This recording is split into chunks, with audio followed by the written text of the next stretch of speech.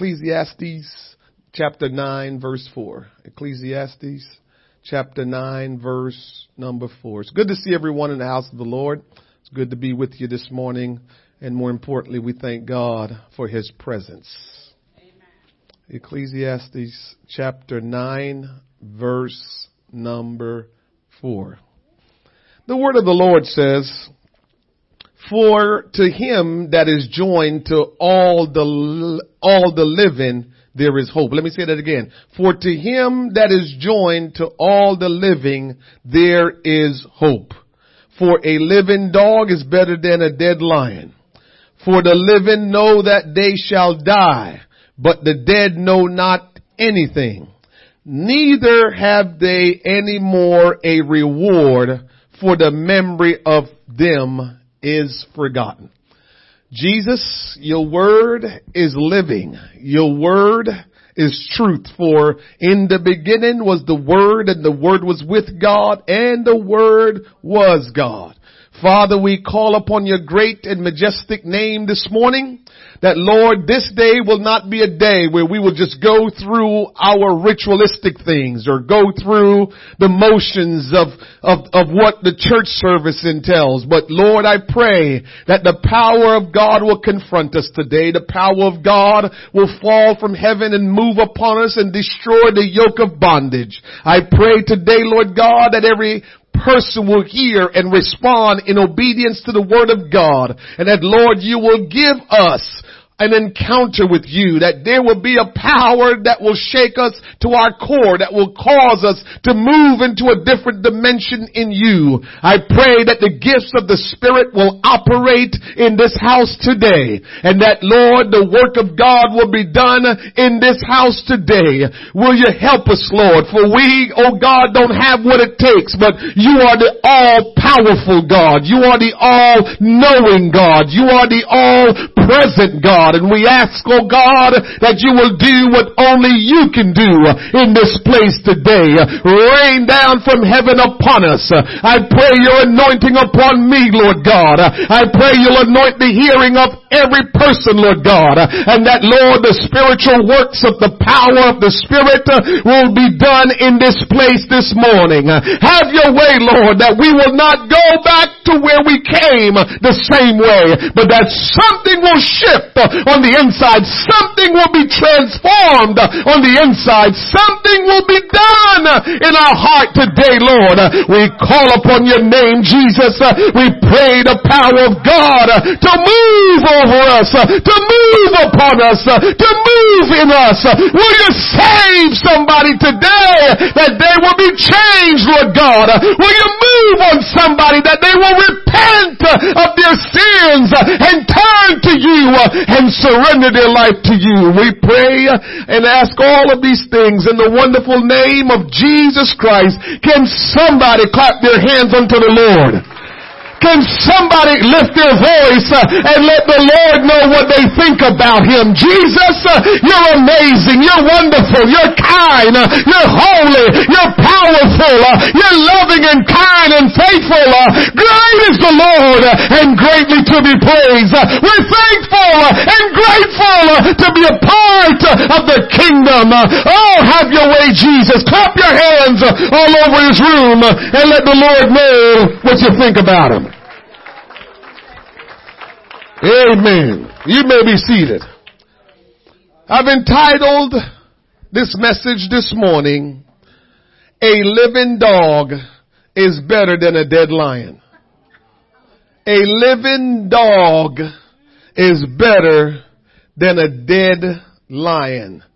That is a very interesting topic to think about. A living dog is better than a dead lion. Listen to me carefully this morning. In this life, most of us strive to do the things we enjoy. For some of us, it's vacationing, going to the beach, hiking into the mountains, traveling to new places. While we're doing that, some of us are enjoying the finest wines, cocktails, drinking the beer of our choice, or sipping on the finest liquors. Others like to dance and have a good time. Some like to enjoy nice dinners, go see a movie, and most like to indulge in intimate relations, if you know what I mean. For some of us, it's shopping, getting dressed up and just hanging out, chilling. Some like to play with their toys. And Lord knows we have all different kind of toys. Some of your toys are electronics. Some video games, cars. Some of you have drones fly around. But we got toys and we like to play with them. As a matter of fact, we make bucket lists of things we like to do, and whenever we accomplish those things on the bucket list, we cross them off. We do these things because we enjoy them. We do these things because they make us feel good. And in some cases, it may be educational to travel. We know that one day we're going to die and leave this world and we won't be able to do these things anymore. We know that. The life that we're living today is not forever.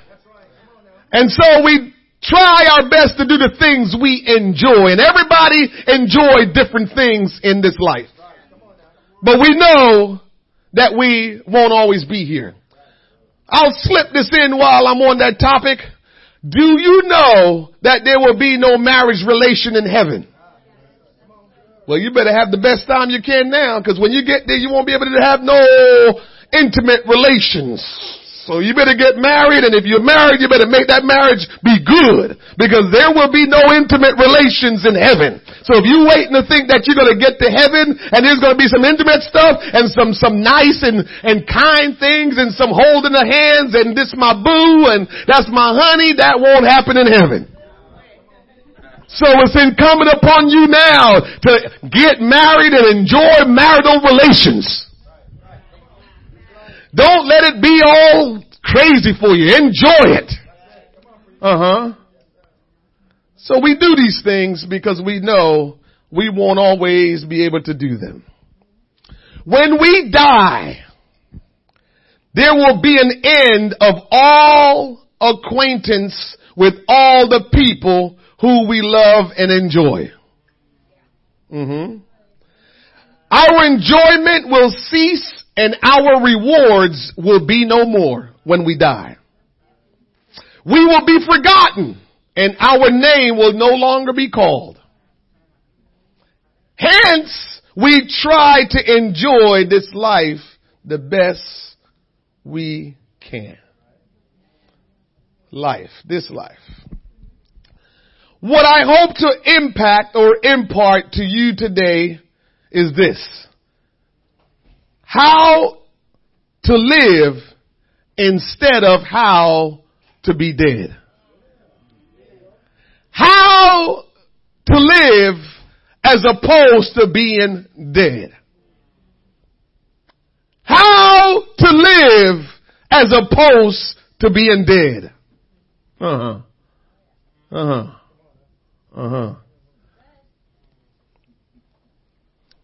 haven't moved off of that yet because it looked like we kind of dead right now. So I know I'm on track to talk about how to live as opposed to being dead. The first thing you must consider in this, the living, help us Holy Ghost, the living have choices to make,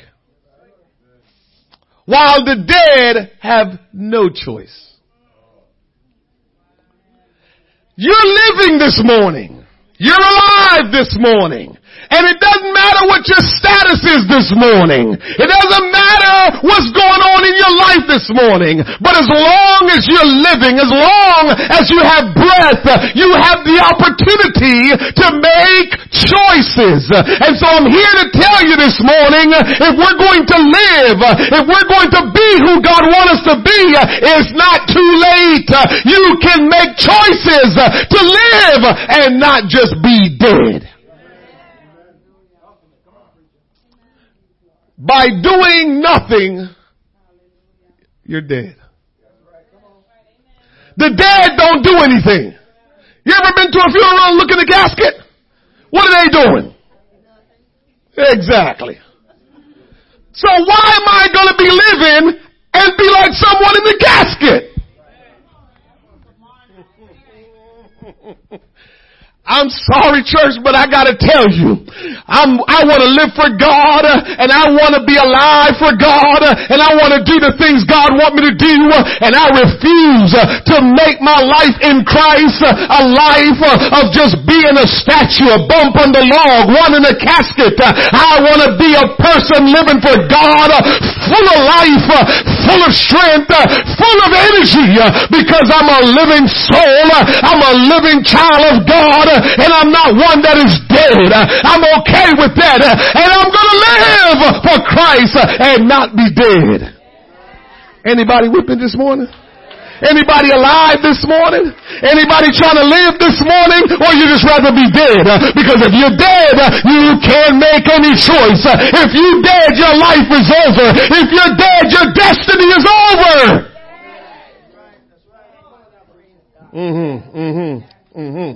A living dog is better than a dead lion. We can choose to live for God, or we can choose to live for self. If you live for God, you will be alive. If you live for self, you're a dead man walking. We can choose to live for God and not enjoy living for God, or we can choose to live for God and enjoy living for God.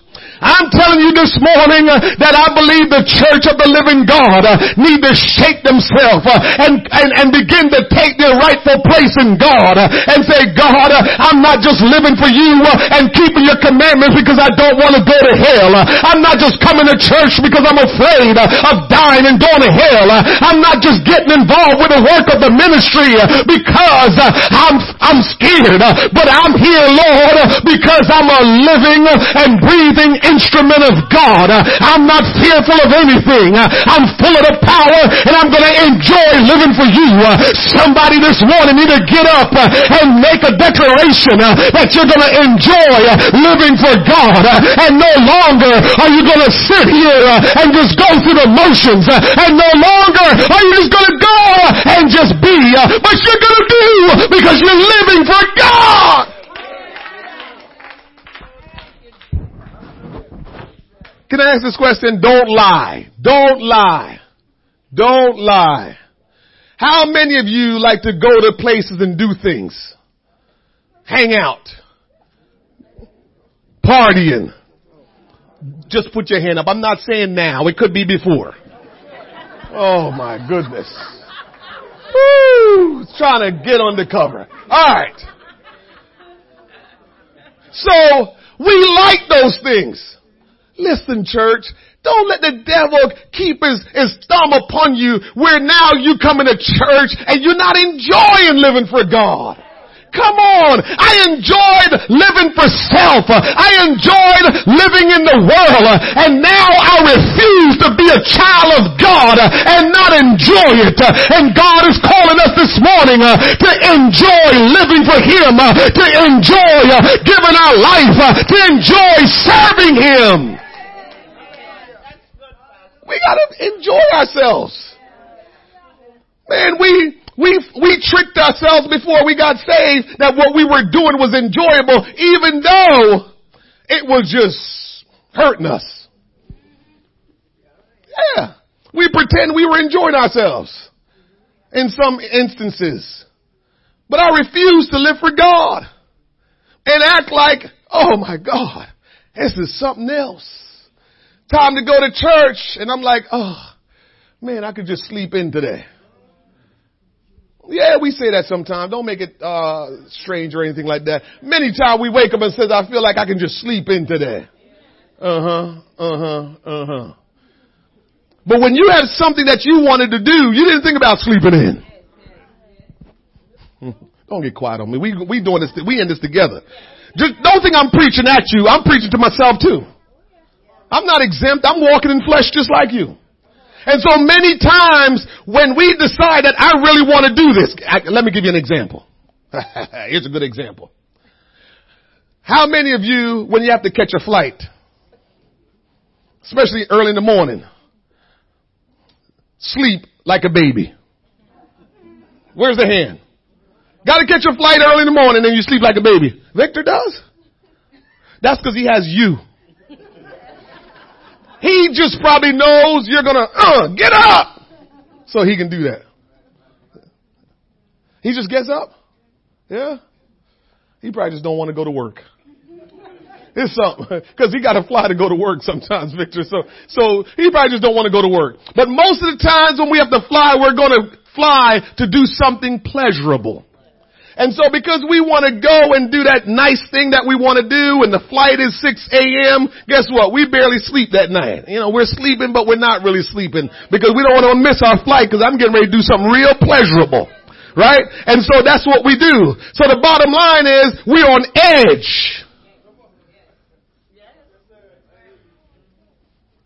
So why you oversleep at church?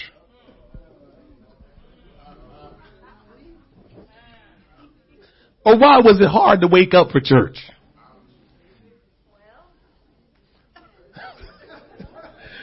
Sister Asker, she probably going to tell me, well, Pastor, I'm pregnant now. She's probably going to tell you, I'm kind of pregnant now. So, some days is a little hard. Brother Isaiah, let me tell you a secret. Everybody going to hear the secret. Just get ready spiritually. When a woman have a baby, a Christian woman have a baby, she gonna fall off a little bit for a good while. This real talk again. I wish I could just not do real talk. I can't help myself. Real talk. But between, the baby growing inside of her, delivering the baby, taking care of the baby, you got to bring the smoke spiritually. So I'm just telling you, give her a pass for the next 3 years. I'm just saying. I'm just saying, brother. You know what I mean? That was for free. Just saying. About 3 years. Give her, don't even get all worked up when you see, you didn't read your Bible this week. Don't get worked up about it. Just hold her hand and love her up and say, baby, you still look good. Please. Don't start getting spiritual on her. You don't understand. And I don't understand. That baby growing, delivering the baby and have this baby now you got to take care of. It will work on your spiritual well-being. So she get a pass. And so when she can't wake up, you got to wake her up soft. You can't wake her up. Get up, girl. It's church day. We can choose to live for God the way we want to live for God. And I'm here to tell you, let's not live for God anymore being grievous. Let's not live for God anymore with a struggle. Let's not live for God anymore making it this hard thing to do. Because whatever you do all the time, it becomes easy. If you know anything about just repetition, the more you do something, the easier it becomes. It's hard for us to live for God because we don't do it regularly. We don't do it all the time. So when it's time to do it, it becomes a struggle. It becomes a challenge. But my friends, if we will live for God constantly without ceasing and with energy and cheerfulness, we will realize it's not as hard as you think. If you live for God easy, it will be hard. But if you live for God hard, it will be easy. That might go over your head.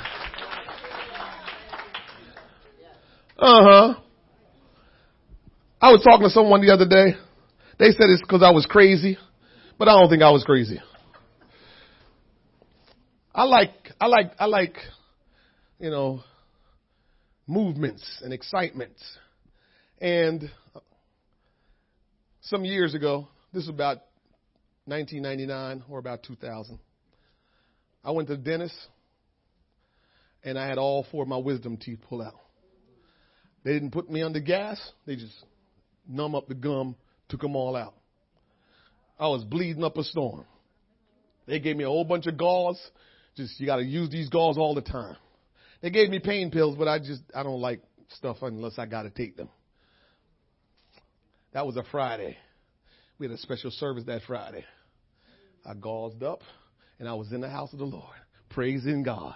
I love to praise his name. And I'm just having a good time, baby, with gauze in my mouth, not talking to anybody, just praising his name. Some thought I was crazy, and maybe I was. And there's a lot working there. One of the reasons why I did that, yes, I was committed to God. But here is what I like adventure. And I became adventurous in God. And so I'm walking around saying, well, God, you're a healer. And so I'm going in the house of the Lord. If something happens to me, you'll just have to heal me. And I'm trying God. I'm testing God. Because if I'm going to if something is going to happen to me, then God, you got it. And so I walked in, no problem. Nobody knew. Only my wife knew I had the surgery to take. And I just had a good time praising God. And guess what? That's memory to say, hey, guess what? I'm going to live for God. I'm going to live for God on the edge. I'm going to live for God with all my heart. I'm going to live for God with all my mind. I'm not playing no games. Either I'm going to do it and enjoy it, or I'm going to do something else I enjoy. Woo! That's real talk right there you just got. I'm just going to do what I enjoy. And so if I'm going to live for God, I better enjoy it. I can't live in this world not enjoying myself. I got some people agreeing with me. We can't live in this world not enjoying ourselves. But the real and true way of enjoying yourself in this world is living for God. We got to figure out how to live for God, enjoying ourselves. We're making this thing like it's the most grievous thing that we can ever do. I know the Bible says, what did the Bible says? God loveth a cheerful giver. We can take that a lot of different ways. We know it's talking about giving of your finances, of your resources. But also, can't we just look at it and says, he love a cheerful giver, meaning you giving your service to him? Which means he's trying to say, whatever you do for me, don't be doing it like...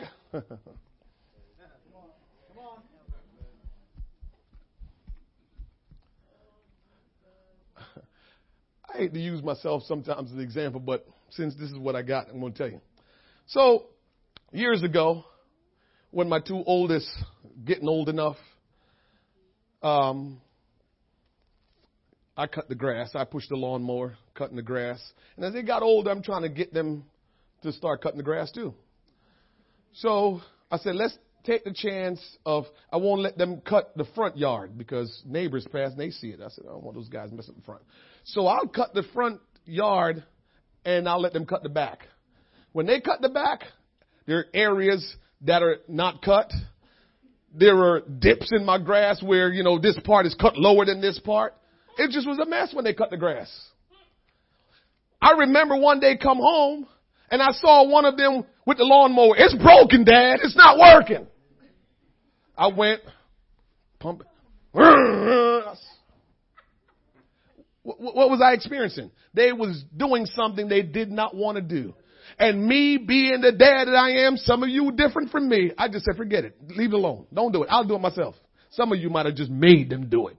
And maybe that's the better way. But me, I just don't, if you don't want to do something for me, don't do it. I need you to want to do it if you don't, because when I do something for you, I want to do it. If I'm doing something for you, you're going to say, man, yeah, because I want to do it. My wife said, I'm extra. If I'm doing something for you, I'm going to do extra.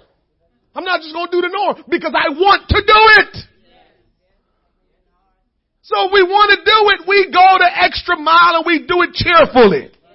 Well, God is expecting that kind of children. If we're going to serve Him, He don't want us serving Him having a hard time with it. Oh God, I can't believe I got to clap my hands again. Oh God, I can't believe it's Sunday already. Oh God, I can't believe I got to stand again and sit again. I can't believe it.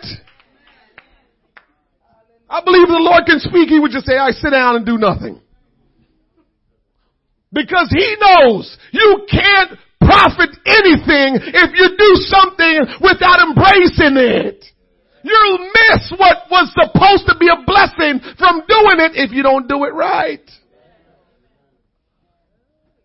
And so, what am I trying to get you to understand? I'm trying to get you to understand it's time for us to start to serve the Lord with excitement and with cheerfulness and not be grievous and get involved and do the work of God and enjoy the things of God. And not come because, boy, I want to go to heaven. You've heard me say this before and I'm going to say it again. And I will continue to say it. If you're going to church, if you're trying to do the things of God because you want to get to heaven, you probably won't get to heaven. That's a fact. Because nobody can live their life trying to figure out what to do, what not to do, so they can get to heaven. Or so they can accomplish something. After a while, it's just, you get frustrated. After a while, you get fed up. God wants you to be in relationship with Him. Because when you get into relationship with Him, you don't even think about heaven. You get in relationship with God, you're not thinking about heaven. You in a marital relationship, you're not thinking about is she or is he coming home. Home is home. Help me, Jesus. If I'm in a relationship with Jesus, heaven is home. And I don't have to try and strive to get to heaven if me and Jesus is in a real relationship where I'm enjoying it. Heaven is home. I don't have to say, oh, I hope I get to heaven. I don't hope nothing. Just be in relationship with my daddy and serve Him with cheerfulness, and heaven is home. I don't have to go around talking about, oh man, I don't want to be lost. That's the wrong way of serving or reaching for the Lord. I don't want to be lost. No, get into a real relationship because that's what will make you serve Him with cheerfulness. That's what will make you embrace the commandments of God and do the things He says because you're in a relationship. I know a lot of us need to work on understanding good relationships. I know that's the issue. This is not the sermon for that. But here is what I will say. When you're in good relationship, there ain't too much you ain't going to do for that person. And do it with a good attitude.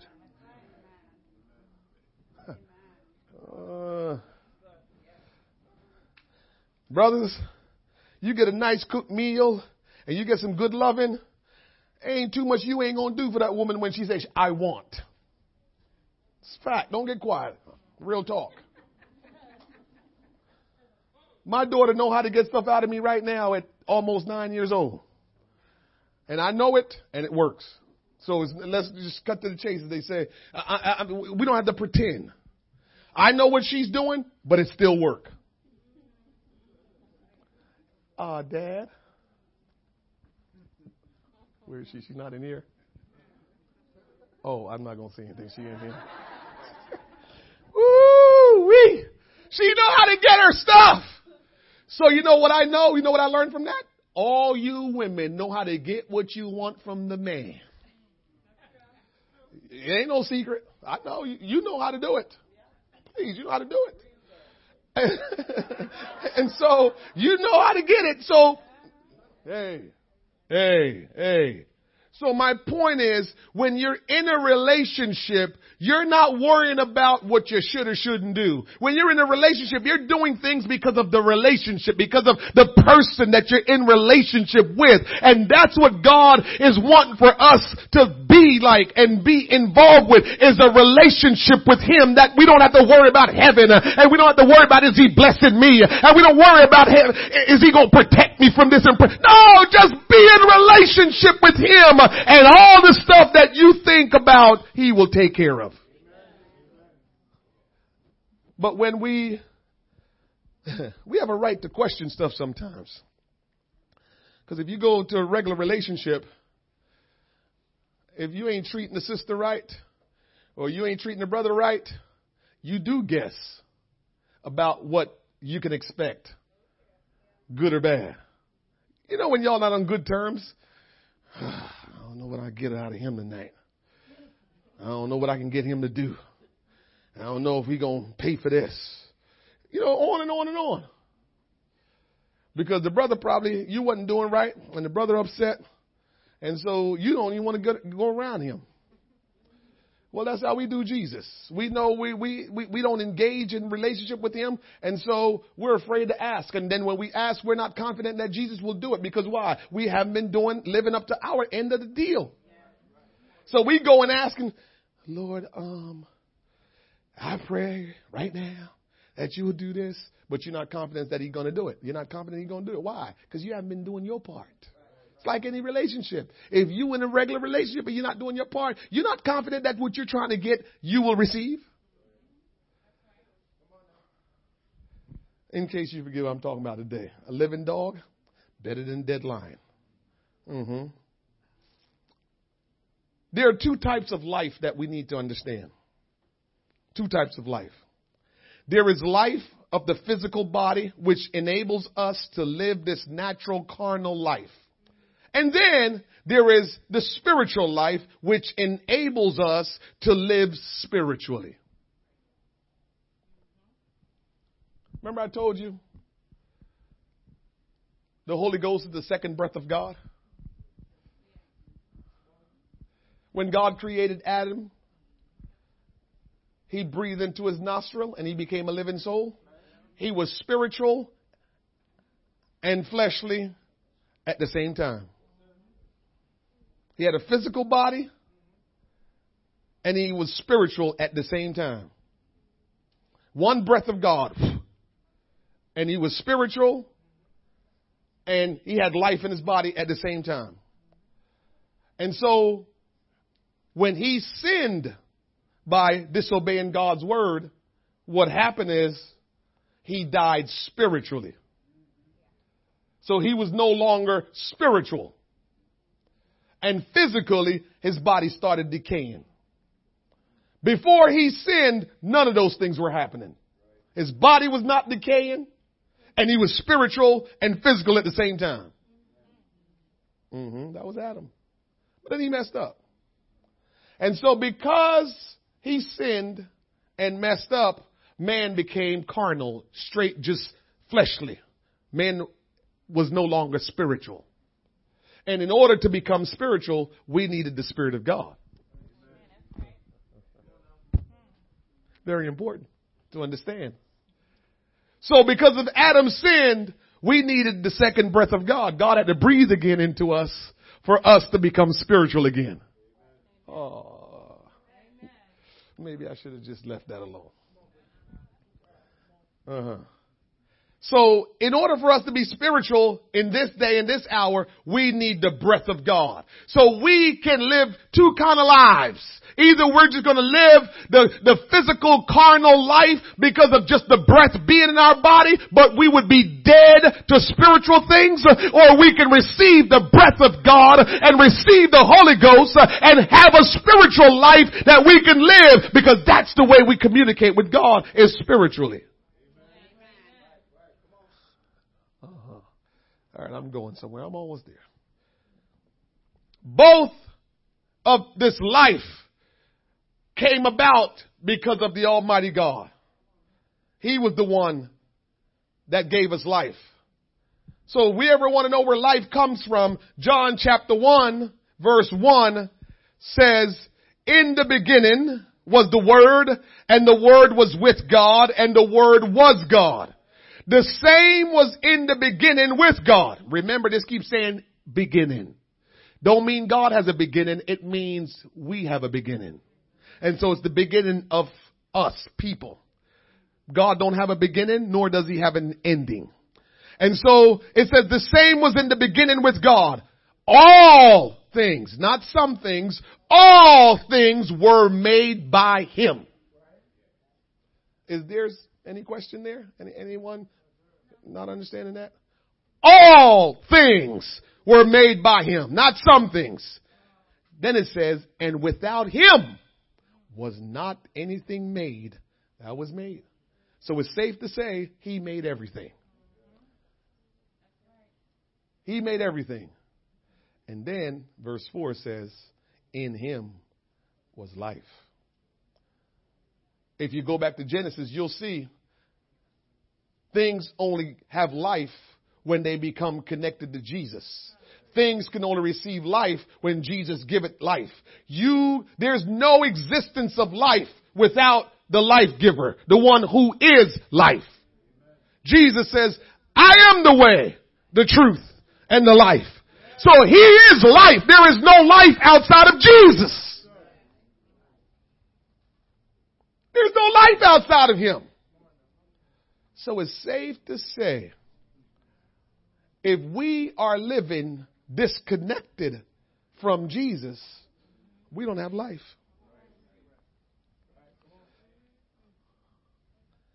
If we are disconnected from him, we don't have life.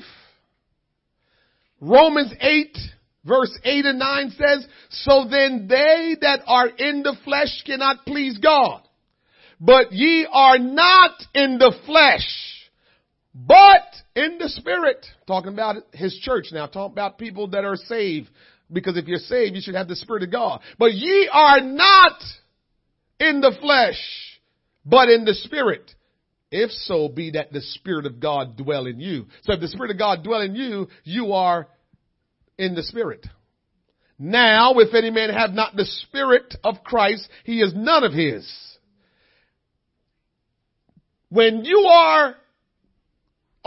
you don't have the Spirit, you can't commune with God. When you don't have his Spirit, you can't have life because his Spirit is what connects you to him. God is the Spirit. And so when you have his Spirit, you're connected with him. When you don't have his Spirit, you need to get connected with him. If we're going to have life, we have to be connected with the one who is life. As long as we're apart from the one who is life, we are like dead lions. We're conquering. We're roaring. We're moving about, but we're dead because we can't do nothing. But some of us would rather be dead lions. We just like to look good.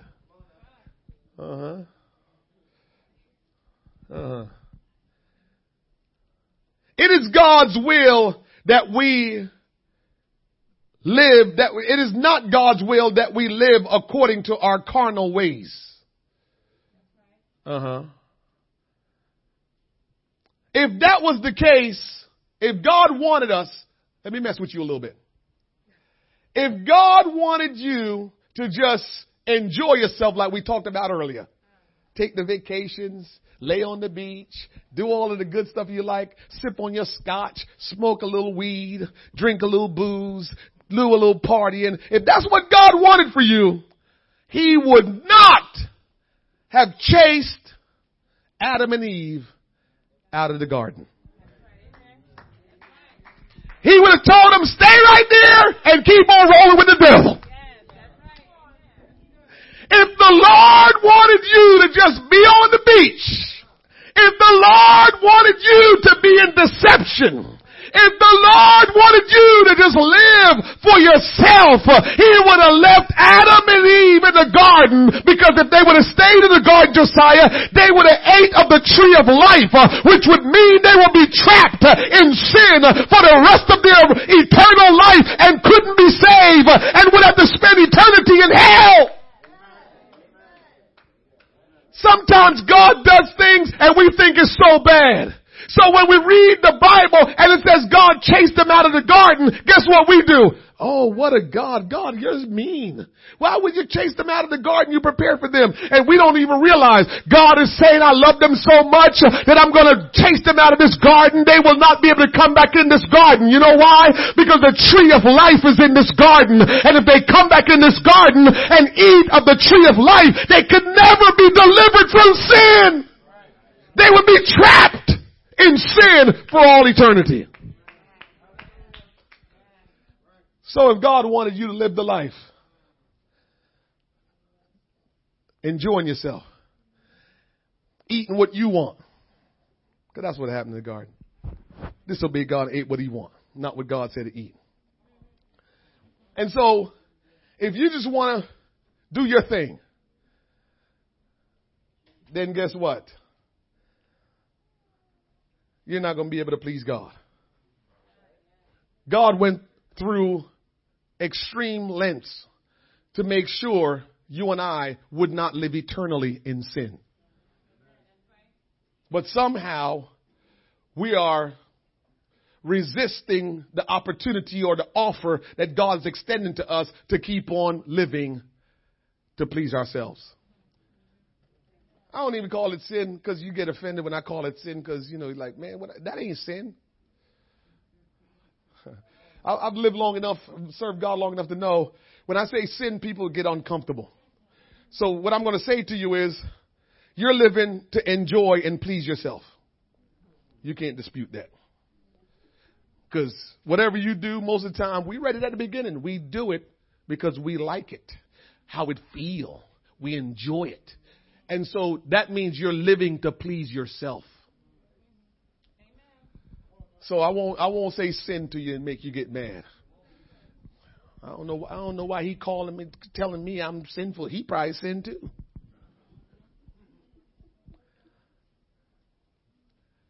We live for ourselves. And when you live for yourself, you can't please God. How about that, church? When you live for yourself, you can't please God. The Bible says no man can serve two masters. So you can't serve yourself and serve God. So anytime we decide we're going to live our life, this is just my life. This is just how I feel. I don't see what's wrong with this. Whoa. You know I'm telling you the truth. This is just how I feel. Pastor, preacher, brother. This is how I feel. I hear you. How about you tell that to Jesus? Don't tell me. I didn't die for you. He did. I didn't shed my blood for you. He did. My blood can't cleanse you. His blood can. So how about you tell him this is just how you feel because this is what you like to do. Because the bottom line is we either going to live for ourselves or we're going to live for God. That's a choice to make today. Either you're going to live for yourself or you're going to live for God.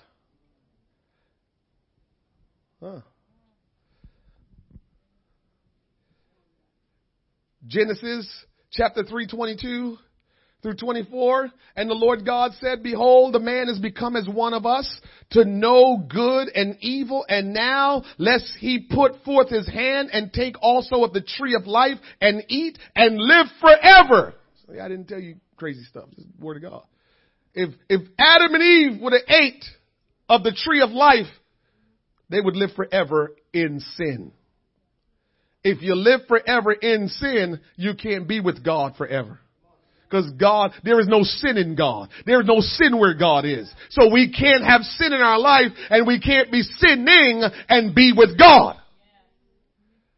So God in his goodness to us, God in his mercy towards us, God in his grace towards us say, I got to kick them out of the garden before they eat the tree. I hear somebody mind thinking, this is interesting. This is interesting. This is interesting. Why didn't God just root the tree up, the tree of life, and get it out of there so they could never have access to it? And let me answer you.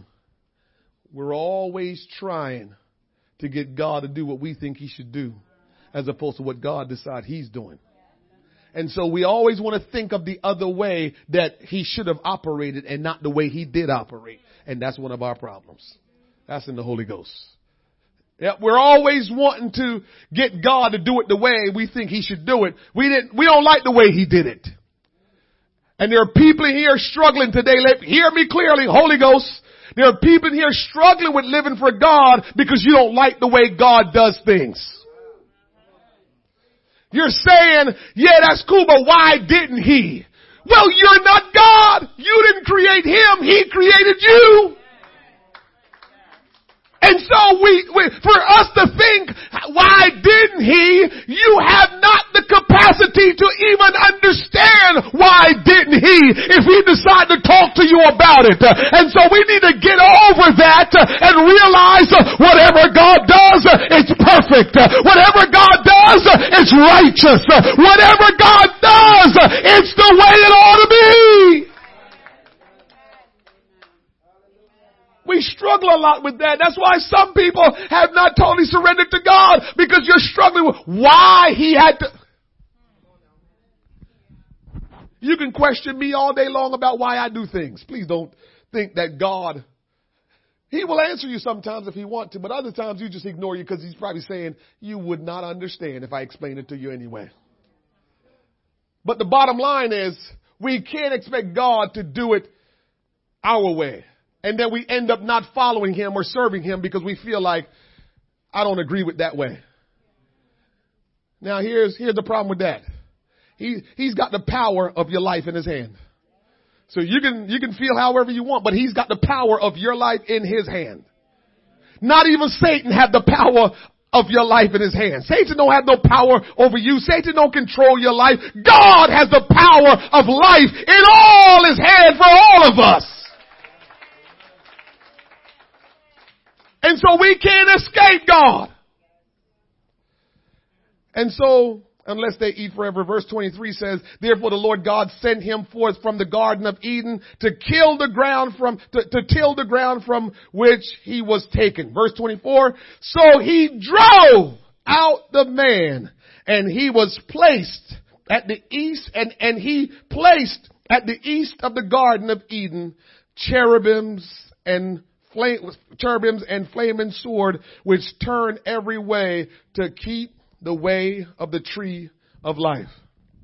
When I pray and I come to your house and pray for your house, or I pray for anything in your life, that's what I tell the Lord. I say, Lord, I know you're the great protector and keeper of all things. But Lord, I read in the Bible where you said cherubims and angels with flaming swords of fire to defend and protect that tree of life. Now I pray, Lord, that you will send cherubims and angels all around this person's home and stand guard at every entranceway into that house, that nothing will get inside. Because just like nobody was able to get back to the tree of life, let no demon, let no work of the enemy get into that house, Lord, or get into that situation. We can pray those things because it's already written and it was done already. Oh, help us. I'm taking this thing down here. And so a living dog is better than a dead lion. The Lord Jesus has designed a plan to prevent us from living a carnal, sinful life, which will lead us to death and eternal punishment. But so many have ignored his plan and insist on living the carnal, sinful life that will lead to death and eternal punishment. Can I tell you this? We have not done a good job exploring the life in Christ, but we're complaining about it. You remember the example I gave you about taking out all 4 of my wisdom teeth and going to church? Exploration. I'm trying to see what God does and don't do. I'm trying to learn how God operates. This is why it's important. Church, take this suggestion or hear me out. You have to try some things in God to learn some things about God. We don't realize that we can't learn some things about God because we're not trying anything.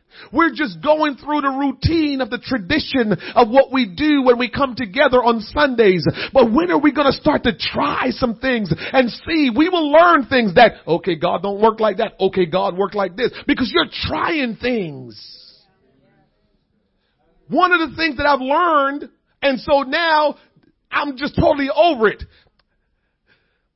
Oftentimes I would, whether it's usually on a Thursday, it's usually on a work day, that I will be coming from work and you're kind of worn out from work and you're like, man, I wish I could just go home. But what I've learned over the years ago, so it don't bother me now, is every time I felt like, man, I'm worn out today, I'm tired, whenever I just put one foot before the other and go into church, it just seemed like that day I experienced a powerful move of God's Spirit in my life. So every time I start to feel like, oh, I'm tired or, oh, I'm weary, I've learned over the years walking with God that that's the day God's going to do something fantastic. That's the day God's going to give me a spiritual breakthrough, an encounter with Him. But I had to try that to learn it. Can you imagine that if every time I had felt tired leaving work, I decide I'm tired today, I'm going home? I would never learn that about God. This is what I mean by we got to explore God. We're not exploring the things of God so we can begin to know them and begin to enjoy them and then live for God in a way where it's exciting. We got to explore the things of God.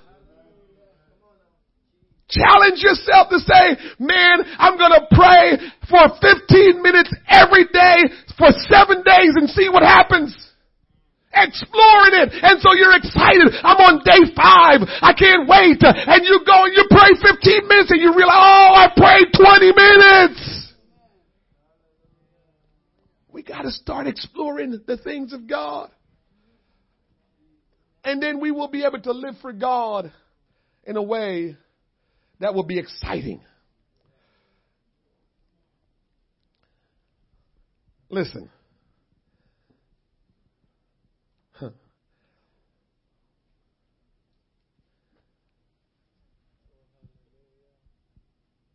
I thought about this morning. When you work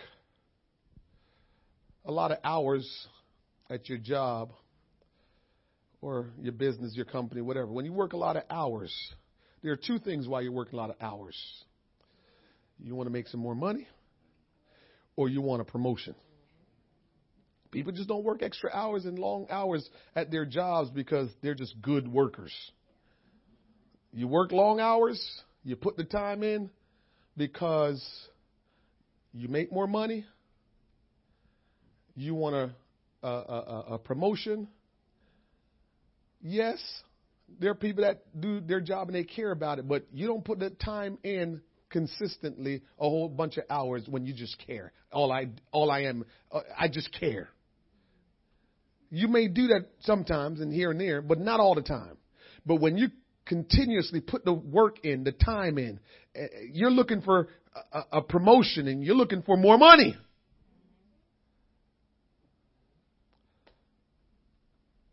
And here's how we take God for granted. I want Him to give me a promotion. I want Him to give me more money, but I ain't putting no extra time in.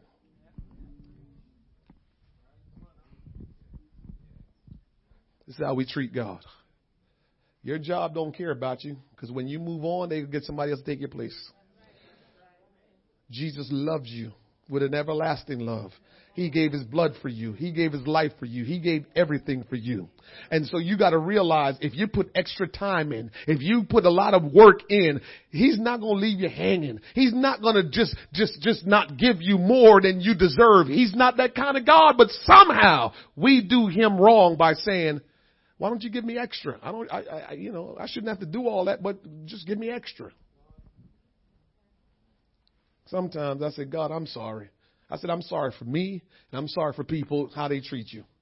Because we want extra from God, but we don't. That's the only place we think we're supposed to get extra without putting in any work. But every place else in our life, we know to get extra, we got to do extra. Many of us are worried about what people may say about us. Here we go. Living a life in Christ, but a living dog is better than a dead lion. A lot of us have not put in the effort. Not only that we're not exploring, but we're worrying about what people may say about us. Somebody say amen. You know you're worried about what people may say about us. We want to fit in. We want to fit in. We live in our life so we can fit in. We don't want to walk around and says Jesus is Lord or praise God. I love you, Jesus. We don't want to walk around and say how we feel when other people are walking around and saying how they feel and doing what they want. And so we got to just kind of, act like, we can't say what we want to say about our God and about what's going on in the kingdom of God. And so we're worried about our presentation. And it's unfortunate because this is what I want you to understand today. A living dog is better than a dead lion. Understand this. John, here's what I'm saying. If you're living for God, they may look at you as a dog, but you're a living dog. And they're dead lions. They might have the look. They may seem like they're the prowess. They are powerful. But the bottom line is they're dead. They have no hope and they have no future. And so why should we worry about what people with no hope and no future think about us when we have all the hope in the world? We have all the future at the palm of our hands. Why are we worrying about that? We have messed this thing up where we're worrying about people worrying about how we live for our God when we are the one that's in the position for eternal life and they're not. Why should I worry about them? Now, I'm not telling you to be mean. I'm not telling you to treat them wrong. I'm just telling you, start living your life for Christ.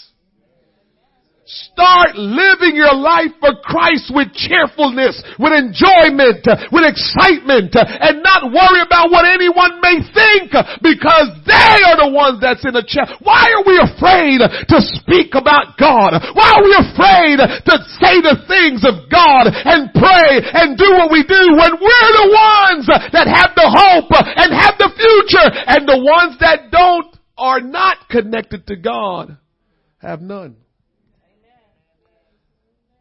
We got to stop it. We got to start living this thing with courage. We got to start living this thing with boldness. We got to start living this thing like we believe it, like we love it, or we better start living this thing as we're supposed to. We can't cower down. We can't be so timid. A living dog is better than a dead lion. We got to realize that. The lion may be looked upon as noble, revered by most, look powerful and great. But if he is dead, what does it mean?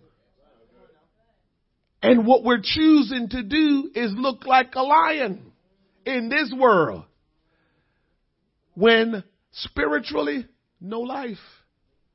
Spiritually, no use.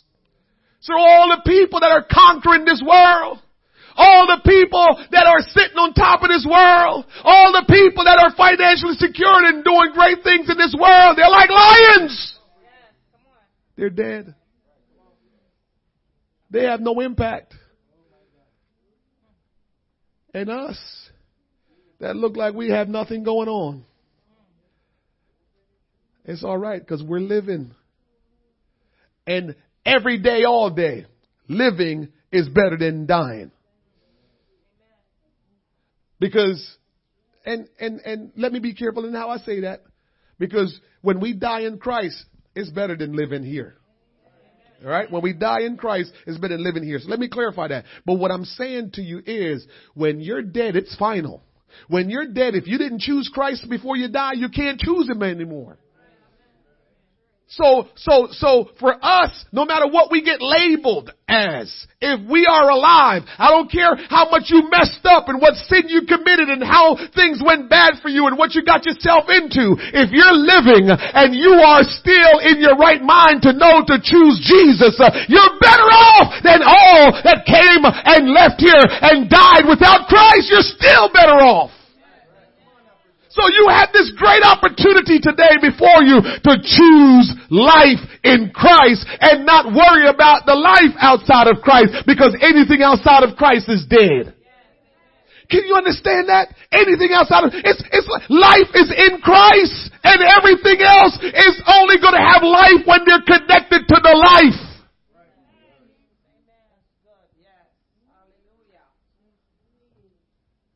If we're not connected to life, we don't have life. All right. If people want to consider, here is something that I wrote down, because this is interesting. If people want to consider a life in Christ beneath them, these are all things that I know have been thought about or have been said or that we struggle with. Listen to me. If people want to consider a life in Christ beneath them, it's for people who are undisciplined. You ever heard that? Glad you're in church. That's good that you're in church. It's good for you. Because what they're saying is you needed discipline. You weren't disciplined enough. So now when you get religion disciplines you. I don't know if you heard that, but I'm telling you what some people think about Christ and you walking with Christ. They're saying, good, you're disciplined. It means we can trust you. Because you're in Christ. We can trust you. They're not thinking about anything else. They're just thinking about now you're disciplined. And so for some people, you living for Christ just means that you're disciplined now. They might can trust you a little bit better. But living for God is beneath them because they are already disciplined. They don't need discipline, so they're not living for Christ. Oh, you need it, but I'm okay. That's how some people look at it. They're letting you know, I wake up 5 every morning. I do this, I do this, I do this, I do this. By 2 o'clock, my whole day is completed. I got this, then I got this. I am disciplined. Look at what I own. Look at what I have. Look at what I've accomplished. I'm disciplined, so I'm good. But you don't have it together so much, so good that you have religion. I'm just telling you how people see this thing. Good for you, you have religion. But that's beneath me. Some people see it as embarrassing. Oh, I don't want to look different from everybody else. You don't want me to touch that. You don't want me to touch that because so many of you weren't about looking different. You don't want me to touch that. So you must be embarrassed if you don't want to look different. Don't let me go down that road. Oh, no. So it's embarrassing to you. Unfulfilling. Controlling. I ain't going to no church. That church going to control me, tell me what to do. Ain't no church going to tell me what to do. Remember what I told you. If Jesus Christ is the head of the church and the church is following the head of the church, it's not the church. It's Jesus telling you what to do. So if you don't want to be controlled by Jesus, just say it. I don't want to be controlled by Jesus. Cool. Then you'll be controlled by yourself. Some of us think that living for God is just doggish.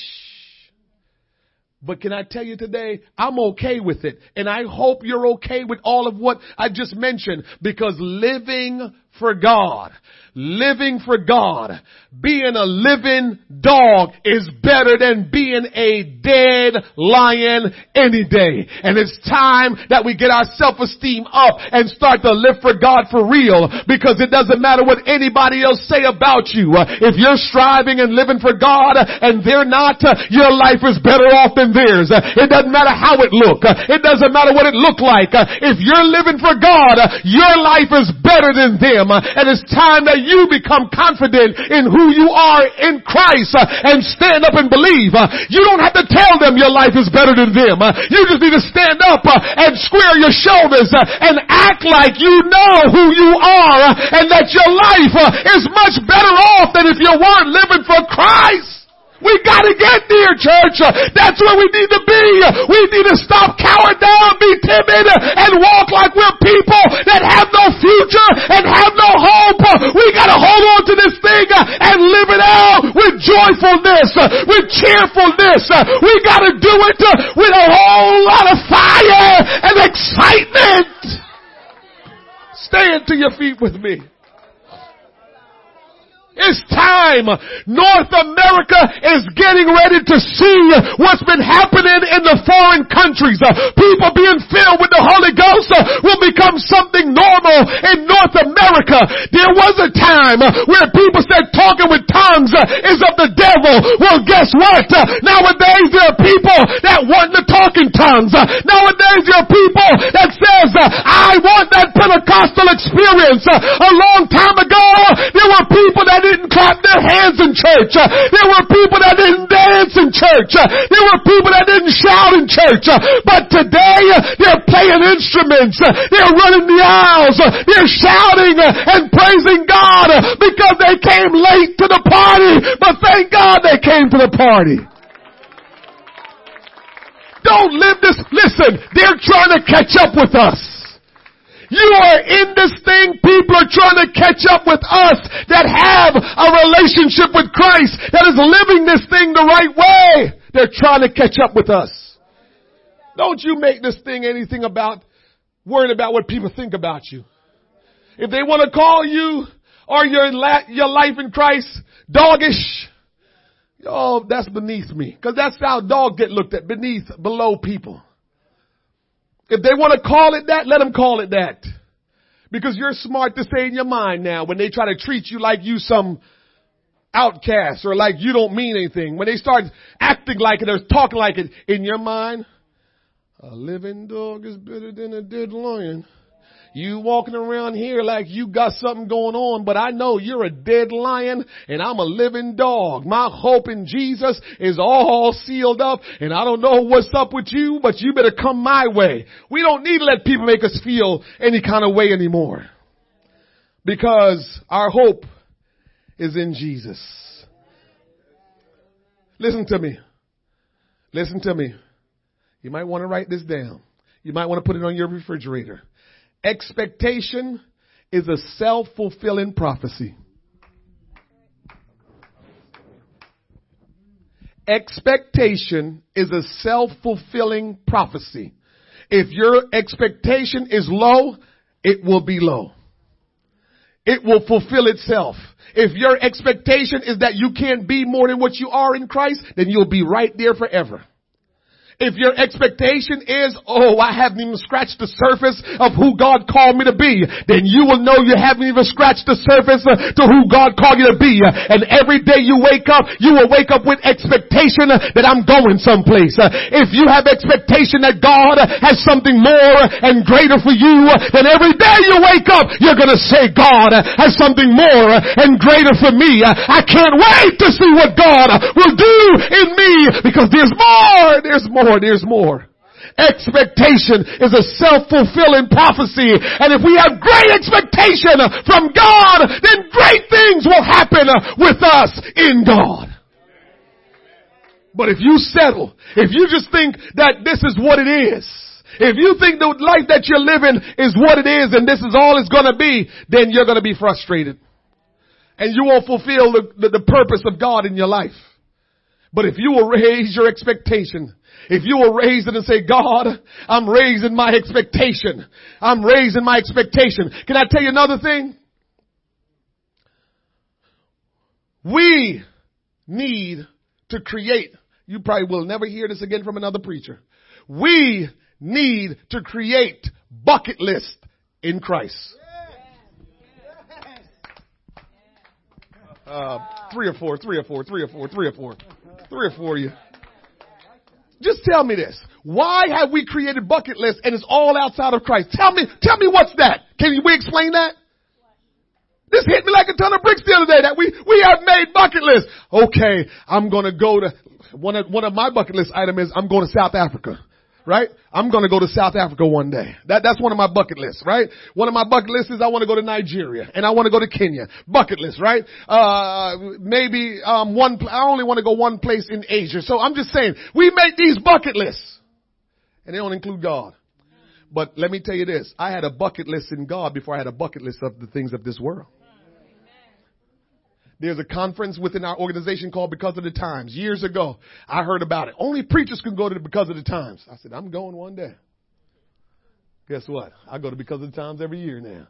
I made bucket lists in Christ. Oh, the UPCI General Conference is usually different places around the world, around the country at, different time of the year. Oh, I've never been to a General Conference. Guess what? Bucket list. I made sure I had to go to General Conference. And I made bucket lists in Christ. And I'm still fulfilling bucket lists in Christ. Why not somebody say, I've never taught a Bible study from start to finish and watch somebody be converted? Well, make that a bucket list item in Christ. Oh, you got quiet on me. That's all right. That's why God gave me to you. God gave you to me. Gave me to you. I'm the gift that God gave you, and I'm going to help you. Make a bucket list in Christ. I'm not telling you to not have a bucket list of the things of this world, because there are great things that you want to learn about this world. So make that bucket list. I don't have a problem with that, but make sure you have a bucket list in Christ, and that bucket list need to be better than the bucket list. You need to push harder for that one than the one that you created in the world. Because I tell you one good thing about it, the bucket list you make in the world is going to cost you money to do what you got to do.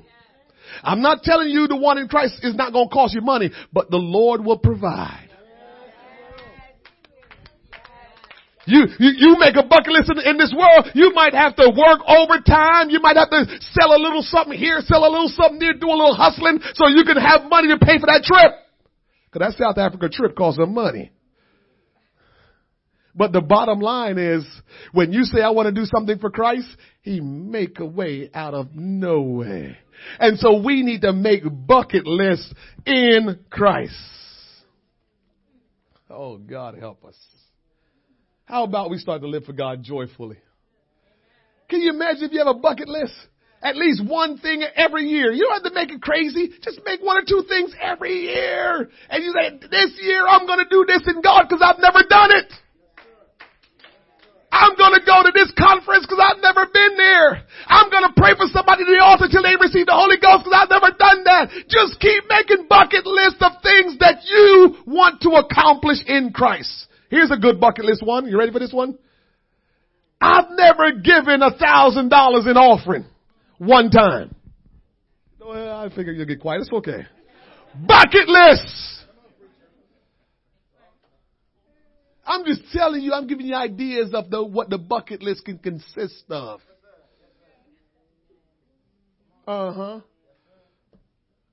We ought to realize that God has been good to us. And it's no longer, God is getting ready to do some great things in North America. And the bottom line is, you are a part of that great thing that He's going to do. And so you need to start walking around and do what you got to do. If you had not given your life to God, you need to just get over that and just go ahead and do it. I can't even put it no other way today. After today's message, if you had not given your life to the Lord, you need to just come up and say, I'm ready to get serious and give my life to God. Let me get baptized and get my sins washed away. I want to be filled with His Spirit, and I want to lead a life that is right and pleasing before God. I want to do great things. I want to be the one God used to reach my family. How about that's a bucket list? Man, oh man, oh man. We make bucket list item. I want to be the first one in my family to go to college. That's great. But what about the bucket list in Christ? Maybe you're a young person here. Maybe your bucket list item could be, I want to go to Bible college. You're the first one in your family to go to Bible college. What about that? We make bucket lists for all the other stuff, but we don't make bucket lists for Christ. Nothing wrong with saying, let me be the first one in my family to go to Bible college and graduate Bible college. Let me be the first one in my family to be a preacher. What about that? Let me be the first one in my family to be a missionary and to go overseas and preach the gospel. What about that? But we'd rather just make this life living for Christ all grievous and difficult and hard. Somebody help me today. God wants to work in your life. God wants to help you so today you can make a turnaround. I believe today strongly that God is going to do something if you will trust Him today. If you'll step out on faith today and believe God. If you will just give your heart and your mind to God today. Give your soul and sincerely pray. I believe God is going to change something in you and transform your life. How about we lift our hands right now and go before the Lord and give ourselves to Him. I believe God wants to do something in your life. I believe God wants to change you and transform you. I believe God wants you to see how living for Him can be joyous. I believe God wants you to see how living for Him cheerfully will be a blessing. How living for Him can be an adventure. Father, in the name of Jesus, I pray for each and every person in this congregation, Lord. I pray, Lord God, that they will have and they will experience, oh God, living for you in a different dimension than they've ever lived for you. I pray faith will increase in their life, oh God. I pray, Lord Jesus, that they will begin to take steps of faith, Lord God, steps of faith, Lord God, and that, Lord Jesus, they will begin to embrace walking with you as an adventure, Lord God. I pray today for boldness and courage, oh God, upon and in the heart of every person in this room, that they will become courageous, that they will be all strong and do the work of God, that they will do exploits. I pray in the name of Jesus Christ that today, Lord God, somebody will walk out of this room changed. If you're not filled with the Spirit, you can lift your hands right now and pray and worship the Lord and give Him honor and praise, and God will fill you with His Spirit because God wants you to enjoy that life, that abundant life. God wants you to enjoy a life in Him that you have never experienced and enjoyed. God wants you to enjoy it. And so today, why don't you lift your hands? Why don't you lift your voice?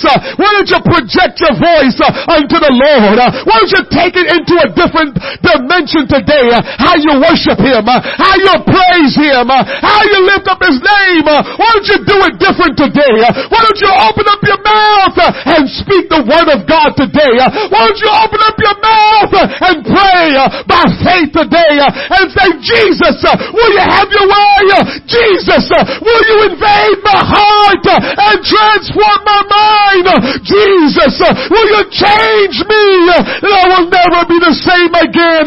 In the name of Jesus, in the name of Jesus, Lord, I accept my life in you and I want to experience I want to explore a deeper relationship. I want to experience it, Lord God, with cheerfulness, with joy, unspeakable joy. I release joy in the heart of your people. I release joy in this house today, that the joy of the Lord will be the strength of the people of God, of Christ-centered church, that the joy of the Lord will be their strength, that the joy of the Lord will overshadow them, that the joy of the Lord will lift them, that the joy of the Lord will make them inquisitive and search you out and seek you out, that the joy of the Lord will overwhelm them. Overwhelm us, Lord God, that we can experience your joy in the name of Jesus Christ. I pray the joy of the Lord, I pray the strength of God upon this congregation, and that we will experience you